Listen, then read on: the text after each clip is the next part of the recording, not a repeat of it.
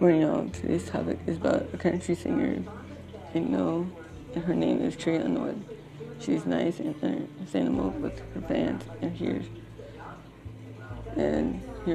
one of her songs, which is my favorite. Something Bad Gonna Happen. Yeah, I'm a fan of hers, just like many people have their favorite rock and roll singer or country, metal, jazz, etc. I like her music. It puts me in a good mood. And I always like female singers, but Carrie is a great person. While I'm a fan of her music, her favorite song that she wrote is Jesus Take the Wheel. Later, y'all. See you on the next podcast. If you want to email me, it's gmail at willcurbright51@gmail.com. Also look at